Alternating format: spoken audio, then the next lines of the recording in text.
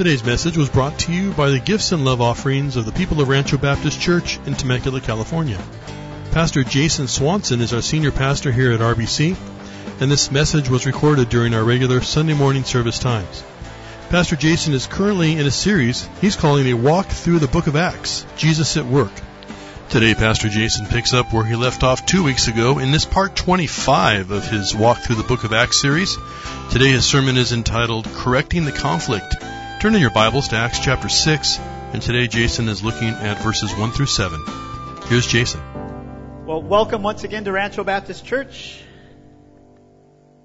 I am Pastor Jason, and we are so thankful that you chose to come and worship together with us this morning here amidst the sort of gloomy weather, huh? First off, I wanted to say thank you to Pastor Shane for filling in for me last week and bringing the word and doing such a wonderful job. Second, I also wanted to, and this isn't an announcement. Just kidding. I wanted to make one more mention of, again, these little buttons that you see some of us wearing, community groups. Please continue to pray. We are going to finalize all the different groups this week, and Lord willing, next week you will begin to have phone calls from different ones, letting you know that you are in this particular group meeting at this particular time at this particular location. And praise the Lord, it seems like most people were able to get their number one choice. Again, not everybody can, but we are very, very excited about all the different people that have signed up. Last I heard it was around 250 people or something. And if you have not signed up yet, please, you can sign up and ask the Lord to send you where He would want you and where you would just be impacted. For those of you who have not been to RBC before, this might be your first time, you are a visitor, maybe you've only come here once or twice. When you came in, you received a bulletin. If you could fill out this information card, we would be very, very appreciative. Just give us a little bit of contact information as to maybe your telephone number, your email address. If you have any questions about the church, one of us will get back with you, one of the pastors here. If you have any prayer requests, that would be great as well. Now, as you noticed, I was not here last week. My family and I took off to the mountains of Wyoming and went to Jackson Hole and had a wonderful time. Saw lots of wildlife such as moose and mule deer and bison. And at one point, I went with my boys snowboarding on the mountain there at Jackson Hole. And as we were there, I noticed this thing that looked kind of like a gondola, but it was much, much larger than a gondola, and actually it was a tram. And if you guys have ever been to Jackson Hole, you might know about the tram, or if you've been to Palm Springs, maybe you've taken the tram from Palm Springs up to the top there near Idlewild. The craziest thing about this tram is how huge it was. The other thing that was very peculiar to me were how many people were standing in line. As I came and the boys and I stood in line, the line just wrapped around forever. And it looked like there had to be at least 100 people in front of us. And as the tram came down, I thought there is no possible way that we're going to make it from this place, our point in line, all the way to inside the tram. But lo and behold, I was wrong. There was a man who was actually using a little clicker and keeping track of how many people were getting into the tram. And then as you got into the tram, there was another man in there kind of, forcing us. That'd be a kind way to say it. Forcing us to push up front and get as close as you could to one another. No, keep moving closer.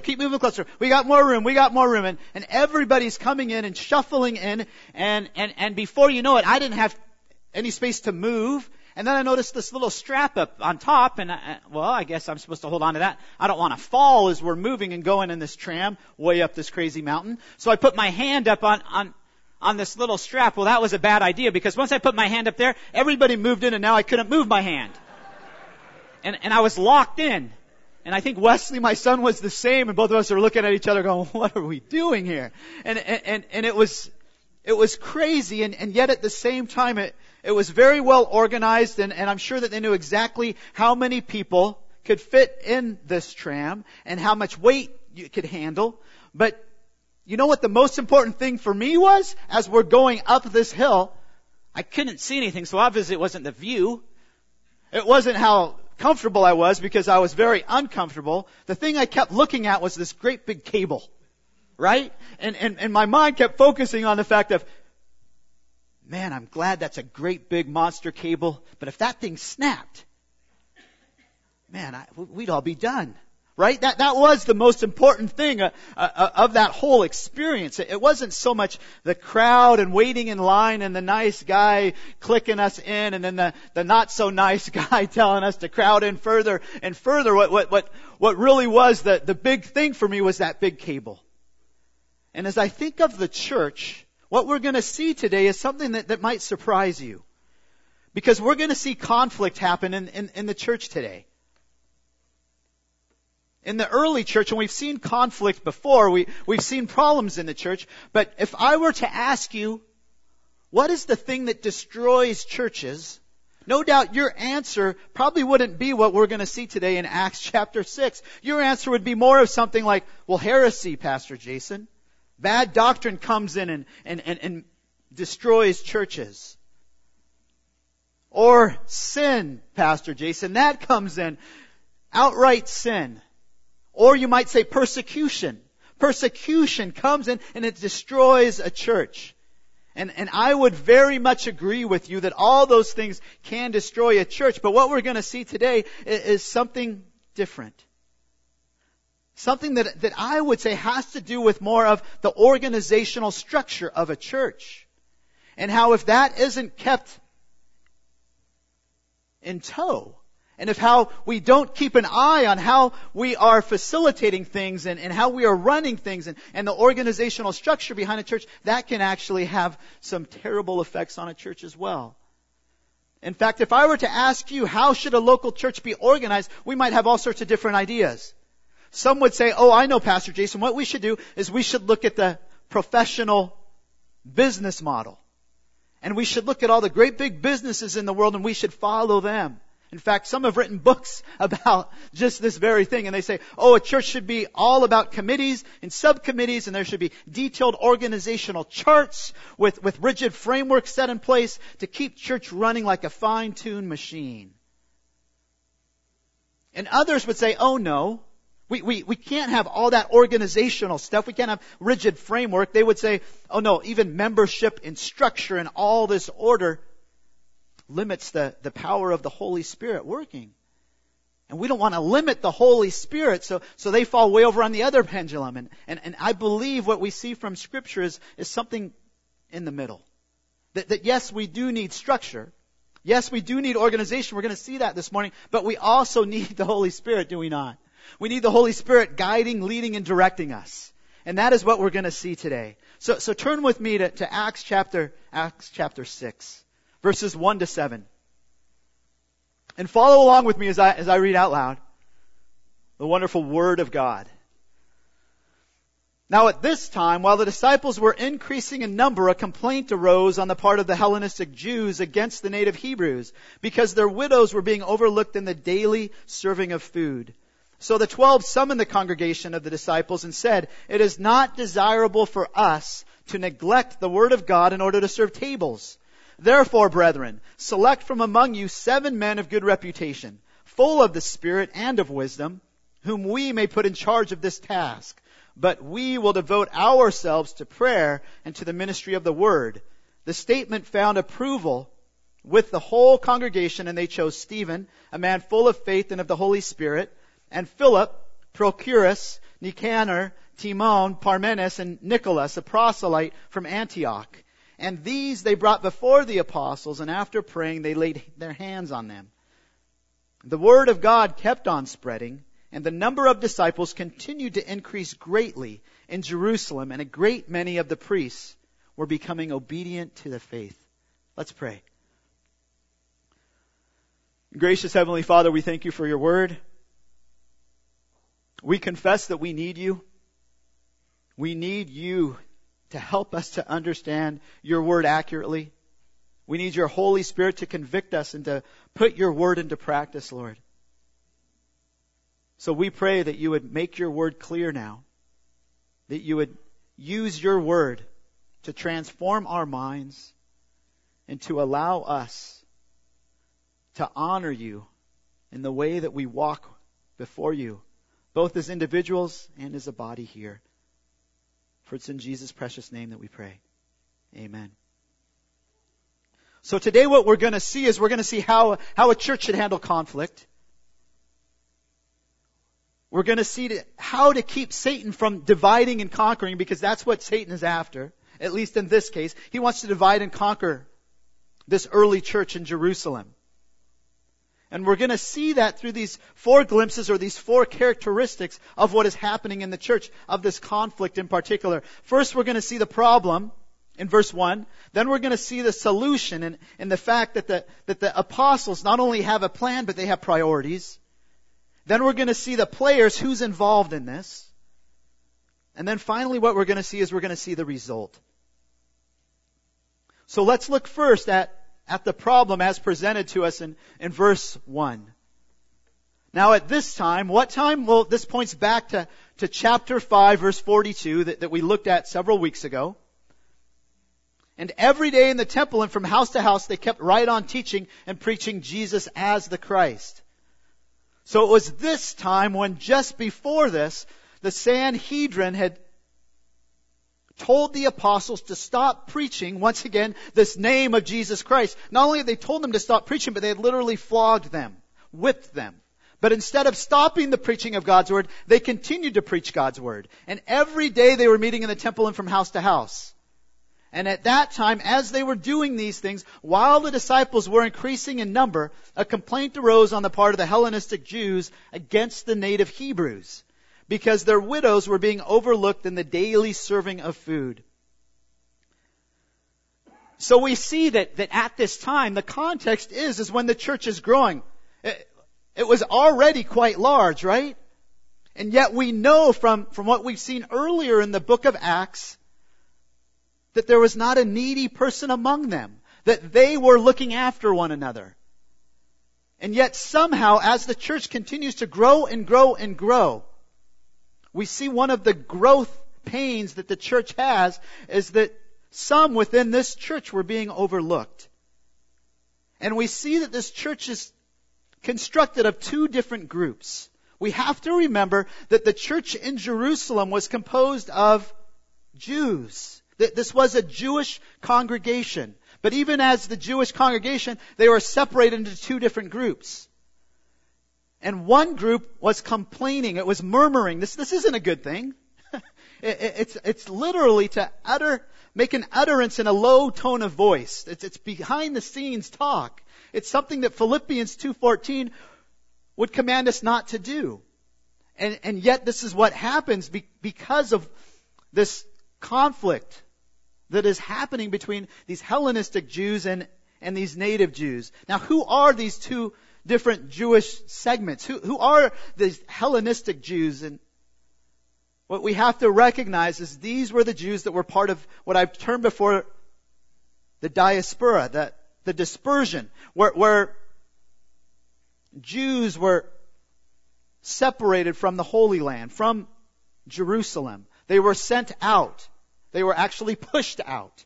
And as such, many of these Jews, these Hellenistic Jews, they were from different countries. They spoke different languages. We saw this earlier in the book of Acts, right? In chapter 2, when it talks about the apostles speaking in tongues, it was these languages that they were preaching in, speaking in. So these Jews were from different locations. They spoke a different language. Their heart language was different, but they also spoke Greek. And that's what they were all about. They could not speak Hebrew or Aramaic, which is what the native Jews were speaking. And that's significant because that means they couldn't read Hebrew. Right? And so what would they do for their Bibles? They would use the Septuagint, which is the Greek translation of the Old Testament. So they're different on many aspects. And how did these two groups work with one another? It doesn't tell us any of that. It doesn't tell us how these two groups would then gather together if they couldn't understand Hebrew and the other group was using Hebrew. No doubt there was some sort of separation going on. And with the separation and all that was happening, we see that this little bit of conflict, this contention rises up.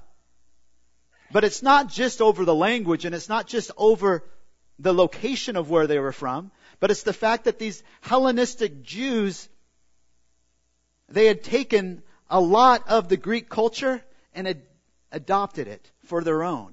So the way that they even looked at life, the way that they thought, the way that they taught one another, the way that they lived their life would be much more Greek than these native Jews. And so as a result, there's just more and more conflict and the possibility of more and more conflict happening. And then add on top of this who these native Jews were. Remember, these are the ones that live in this particular location. So not only do they speak Hebrew or Aramaic, not only do they use a Hebrew Bible, but this was their stomping grounds. They were the locals in this particular spot. And I believe all of this is adding to this aspect that the unity of the church was in jeopardy. And why is that? Because their widows were being overlooked. That means to pay insufficient attention to leave unnoticed. Really what it connotes is the idea of neglect. And yet as we look at verse 1, you don't see anything that makes us believe that they did it intentionally. It wasn't as if these native Jews said, okay, you know what? All of you widows that are our friends, you guys eat really fast. And then when the Hellenistic Jews show up, we can just say, sorry, we're out of food. No, it doesn't tell us anything like that. I don't believe it was some intentional thing that they were doing. What I believe happened, which is what happens a lot in churches, is they fell through the cracks. And for whatever reason, they were overlooked.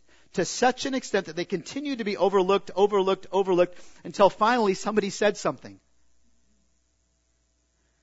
And we have to recognize, too, that it wasn't normal for widows to be overlooked. It wasn't normal for widows not to be looked after. In fact, it was demanded, it was commanded in Scripture back in Deuteronomy, chapter 14, that God told the nation of Israel to look after widows. And it was something inbred in their culture, so it was only natural for the church to start doing that as well. But if these Jewish ladies were from different lands, then they didn't have a family to look after them if their husbands died. And so it would be the responsibility of the church to look after them, and yet they're not being looked after. And there's even some understanding of the way that the serving of the food was happening, that it must have been more about gathering a whole bunch of money together and then divvying out money out to the widows and allowing them to get food, but that wasn't working for them. And so what do we see here? We see that Satan is coming after the church, this time in a much more subtle way. And instead of coming after the church from without, like the Sanhedrin, or coming from within, like he did with Ananias and Sapphira, where we see an open sin resulting in instant death. Why? Because they lied to the Holy Spirit. Instead, what we see here is something nuanced and much mellower, that we're not going to see anybody die right in front of their whole congregation because of this. Instead, what he's trying to do is he's trying to divide and conquer. He's trying to divide the church. And no doubt there were some animosity going on between these two groups. I would think that the Hebrews, the native Hebrews, looked at the Hellenists as some sort of unspiritual compromisers. And then the Hellenists would look at the native Hebrews as some sort of holy rollers. And the potential here is to destroy the church, or at least to cause a church split. But we don't see that happening. Why? Because of the way that the apostles and the whole church handles this because of the solution presented. Look at verse 2. So the 12 summoned the congregation of the disciples and said, "It is not desirable for us to neglect the word of God in order to serve tables." We see first who's involved, that it's the 12, meaning the apostles. We see that it wasn't one man in charge, that they were functioning in plurality. And we see as well that they bring in the whole body. And they communicate to everyone. They clearly explain what the plan is. But do you also notice that what they say is that this is not desirable for us to neglect the Word of God to do this other thing, to serve tables. This word desirable is acceptable. It's not appropriate.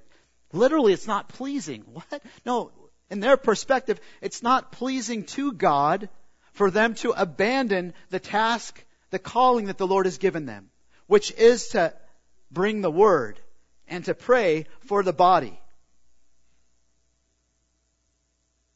In order to do what? In order to serve the tables.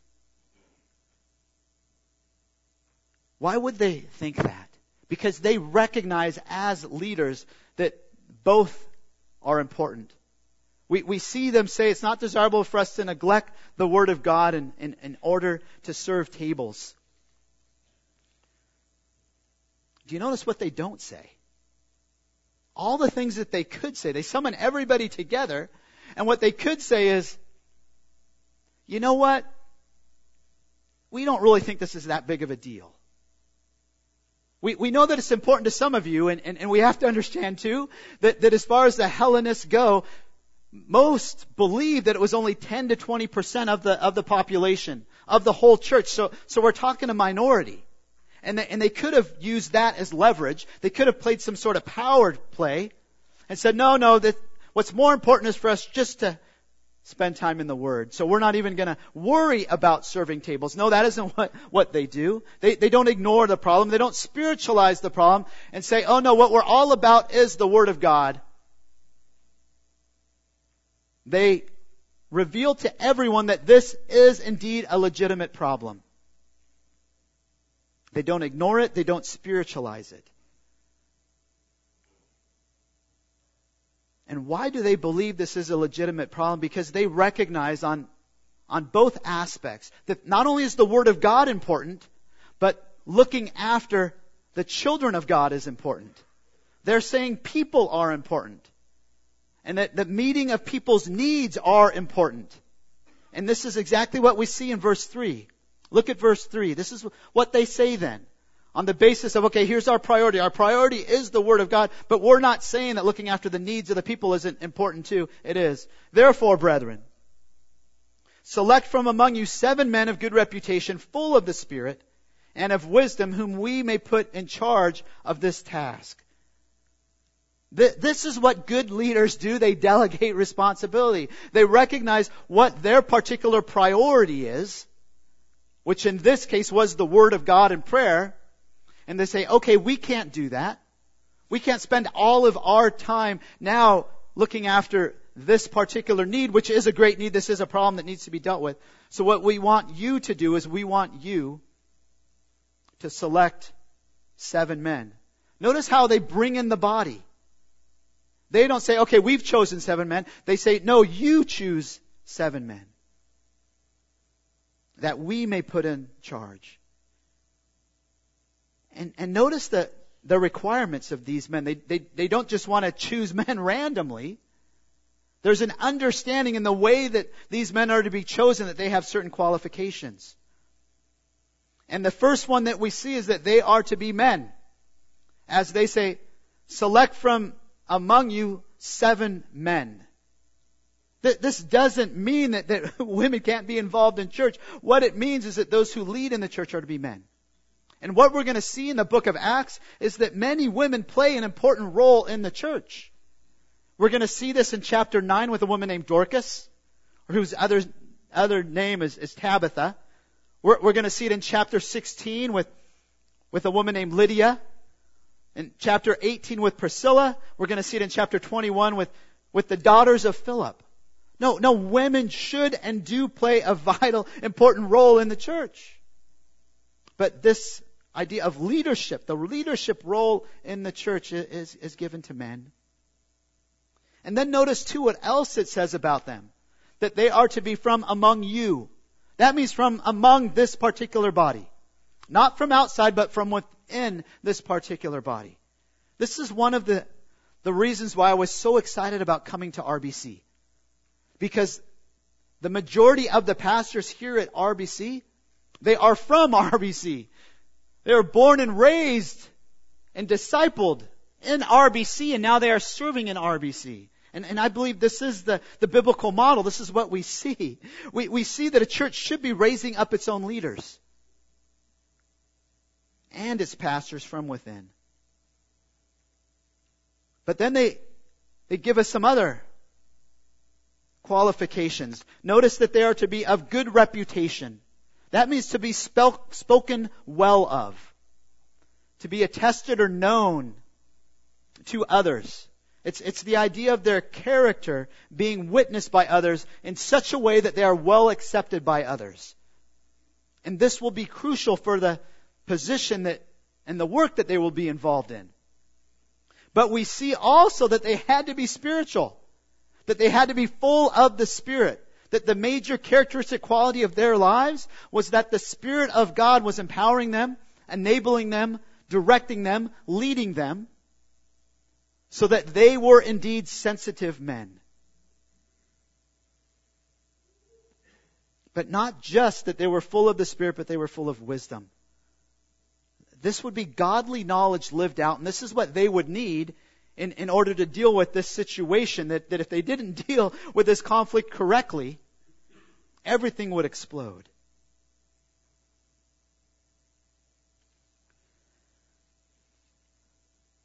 Notice too here how the apostles, they're not holding on to their power with both hands. They're more than willing to give up and to delegate their power and authority to others in order to meet the need of the body, in order so that the church can best be suited. They're seeking to make sure that the church has all the human resources needed in order to care for its own. They recognize far too well that the church needs new leaders, just as we recognize that here at RBC. But they also recognize the calling that the Lord has given them. Look at verse 4. But we will devote ourselves to prayer and to the ministry of the word. They recognize that they have a divine calling from the Lord, and that divine calling and responsibility includes these two huge, major aspects of their lives as leaders. And that they are what? They are devoted to these things. This word devote means to persist in something, to busy oneself with something. It's to associate so closely and continually with something that you want to stay close to it. This is something they're not going to let go. And you would think, yes, the first one. Usually we jump over prayer and we go right to the ministry of the word. Yes, that's what pastors are all about. That's what the elders should be about, the ministry of the word. And I very much agree that the ministry of the word must be something that pastors see as their main responsibility. And no doubt here when it's talking about the ministry of the word, it's talking about the gospel, about giving the gospel, but also it's talking about teaching God's word to build up the faith and understanding of all the believers within that body. But don't miss what the ministry of the word is tied to. What the ministry of the word is linked with in this verse. And you can see it in the way that Luke says it first. He says first what they are devoted to, what they should be devoted to, which is what we as pastors and elders of RBC should be devoted to, is to prayer. Because you cannot have one without the other. You cannot have a good preacher who is not a man of prayer. You cannot have a good pastor who is not a man of prayer. And can I just be completely honest with you all and let you know that I need your help in this area? Each week, please pray that before I ever show up here to give the word, that I have spent adequate time saturating this message in prayer. It's so much easier to run and to dive into all sorts of other things, right? And to look around and say, oh yes, I know what's important. If this light is out and that light is out, well we need to fix that, or that the grounds aren't kept very well. And those are all the things that everyone notices. But how do you know if I am actually praying? How do you know if the elders of this church are committed men to prayer? Please pray for us. Come and join us next Saturday when we meet. I know it's early in the morning, but it's needful. We see how needful it is. This is not the first time we've seen an emphasis on prayer in the book of Acts. We've seen it almost in every chapter. And now this is what they are committing themselves to prayer. And this is what we should commit ourselves to as pastors, as elders, but it's something that we should all be committed to, that our lives should be one of prayer. And so how does the body respond to this proposal, to this plan? Look at verse 5. And we see they respond with approval. The statement found approval with the whole congregation, and they chose Stephen, a man full of faith and of the Holy Spirit, and Philip, Prochorus, Nicanor, Timon, Parmenius, and Nicholas, a proselyte from Antioch. So first we see that this pleased them, that they thought it was a good plan. But did you notice that it says that the whole congregation went and chose these men? Remember what I said, that this congregation was made up of two separate groups. And one group was large and one group was small. You would think that if they were going to do this, that the majority of the group would have been the native Hebrews. But no, the whole congregation did the choosing. And then what's even more significant are the names of the men that they chose. Because each one of these names are Greek names. And so who they were choosing is they were choosing Hellenists. They recognized that they were the ones being overlooked. So who did they want to minister? They wanted the Hellenists because they would know exactly how to deal with the situation. How gracious and loving, right? That they would go ahead and choose Hellenists. And who did they choose? Well, they chose 7 men, and the first 2 we're going to know a lot about, and we're going to know even more about Stephen as we continue on in Acts chapter 6. As we see first, he's characterized as a man full of faith and of the Holy Spirit, and we're going to see that that is indeed the kind of man that he is as we continue on through the book of Acts. But he's not just a man who tends tables, who serves through the ministry of giving food to others. We're going to see that really he's an evangelist. And when we look at Philip, even more so. Because Philip's going to be characterized at the end of Acts, in Acts chapter 21 actually. He's going to be called an evangelist. And we're going to see Philip taking the gospel, not only to the Samaritans, but to the Ethiopian eunuch. So we can't think of these men as just deacons, and that this is when the office of deacon began, because I believe it's premature. It's too early in the history of Christ's church to say, oh yes, at this time we see the office of deacon and they were appointing deacons from this point on. No, we don't see that in Scripture. And actually when we get to Acts chapter 11, and this Jerusalem church is having a hard time, and they need money, they need help, a gift is sent to them in the form of money. And you would think that if it had to do with this kind of thing, it would have been sent to these 7 men. Instead, it's sent to the elders. So what do you think? After these 7 men are then chosen, do they just start working right away? Do they just assume this responsibility and jump right in to this particular work? Is that the way that it happens? No, look at verse 6. And these, the 7 men, they brought before the apostles, meaning that the church body brought them before the apostles, and after praying, they laid their hands on them. So we see ultimately that the apostles were the ones who are going to be doing the commissioning of these men. And I believe that there's a point in here, it's implied, that they could have said, okay, this one no. The other 6 are good, but this one no. So there's a point to where we have to understand the significance behind the laying hands on these 7 men. First, this is the first time that we see this in the New Testament. Something that you'd see in the Old Testament, as Moses laid hands on Joshua to appoint him as his successor and items like that. But in the New Testament, this is the first time. And what is the significance? Well, it's identifying these men as leaders in front of the whole body. You know what? They could have just sent out a memo, right? They could have just told hey, tell such and such that these 7 men, that sounds great. Let them go ahead and start this so that we can get back to what we really need to be doing. But instead, what do? They bring them in front of the whole body. And they let everyone know these are the men that we agree with you that have been chosen. We affirm them. Not only that, I think it goes a step further, and it signifies that all these 7 men would be doing their work under the authority of the apostles. And this is the way that the church was going to function.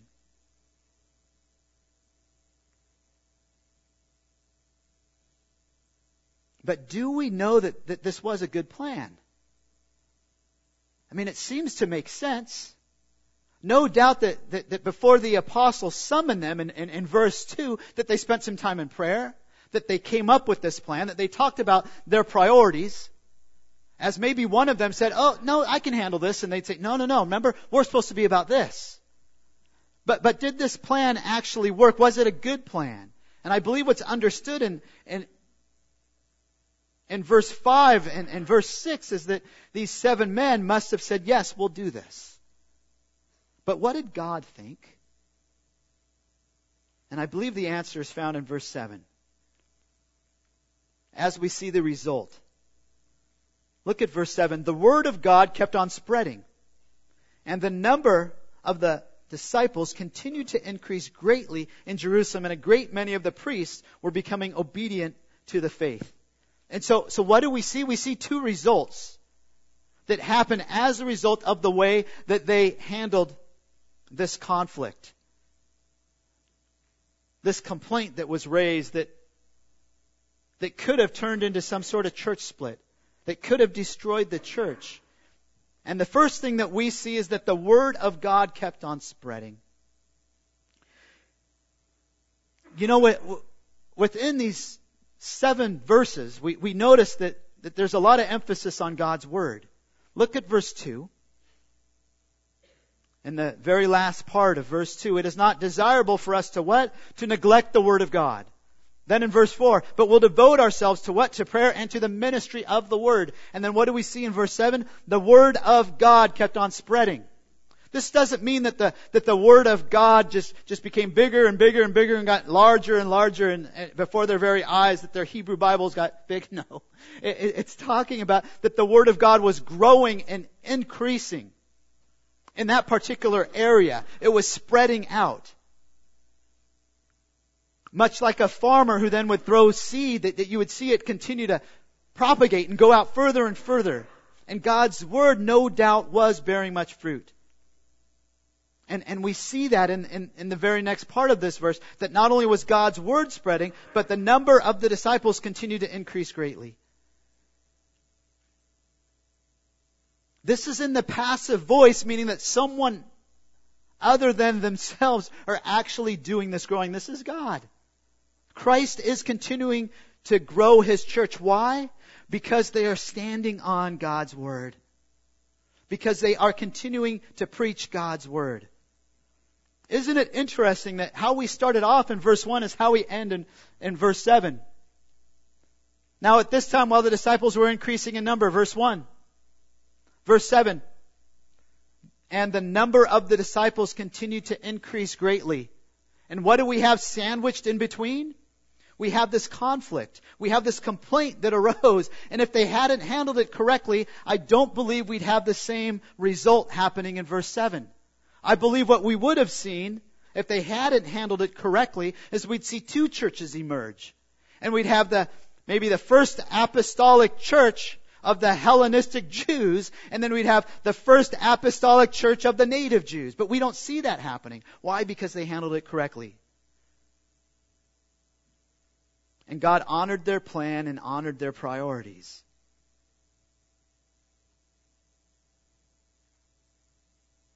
But notice here that the number of disciples continued to increase greatly. Who that includes? As it says, a great many of the priests became obedient to the faith. That's just God's grace upon God's grace, is it not? This isn't what we would normally see. This isn't what you would normally expect. And no doubt it's not talking about the priests, the high priestly families that were in the Sanhedrin, those Sadducees that we've looked at, that just beat the apostles back in the last chapter in verse 40. It's talking about the common priest. More like Zechariah that we saw in Luke chapter 1. That those ones are what? They're becoming obedient to the faith. That's significant too because it describes the fact that they now have a new allegiance. They now have a new person or a new submission to a higher authority. That now they are submitting to Christ and to His apostles, not to the Sanhedrin. By God's wonderful grace. And that God continued to grow and grow the church, even including some of the priests. And what we're going to see as we continue on in the book of Acts, that this growth leads to concern from these opponents. And it generates even more of an increasing persecution. And we're going to see this persecution actually spread them out to where they're really not going to have a choice to stay in Jerusalem any longer.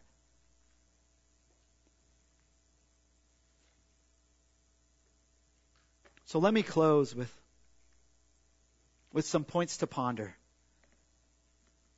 As we no doubt have seen the early church handle this conflict correctly. Not only the apostles handled it correctly, as they didn't overlook the need, but they also didn't allow it to distract them from the central task of the Word of God. But these 7 men must have agreed to go ahead and take up the responsibility. So that's very telling as well. But we see even the way that the interaction between these two Jewish groups was honoring to the Lord. And that they submitted to the apostles' leading. And Satan, instead of getting a victory, lost on many accounts. He wasn't able to divide the church, and he wasn't able to distract the apostles. But consider how the apostles were convinced that their primary calling was to proclaim the Word of God and to be dedicated to prayer, devoted to prayer.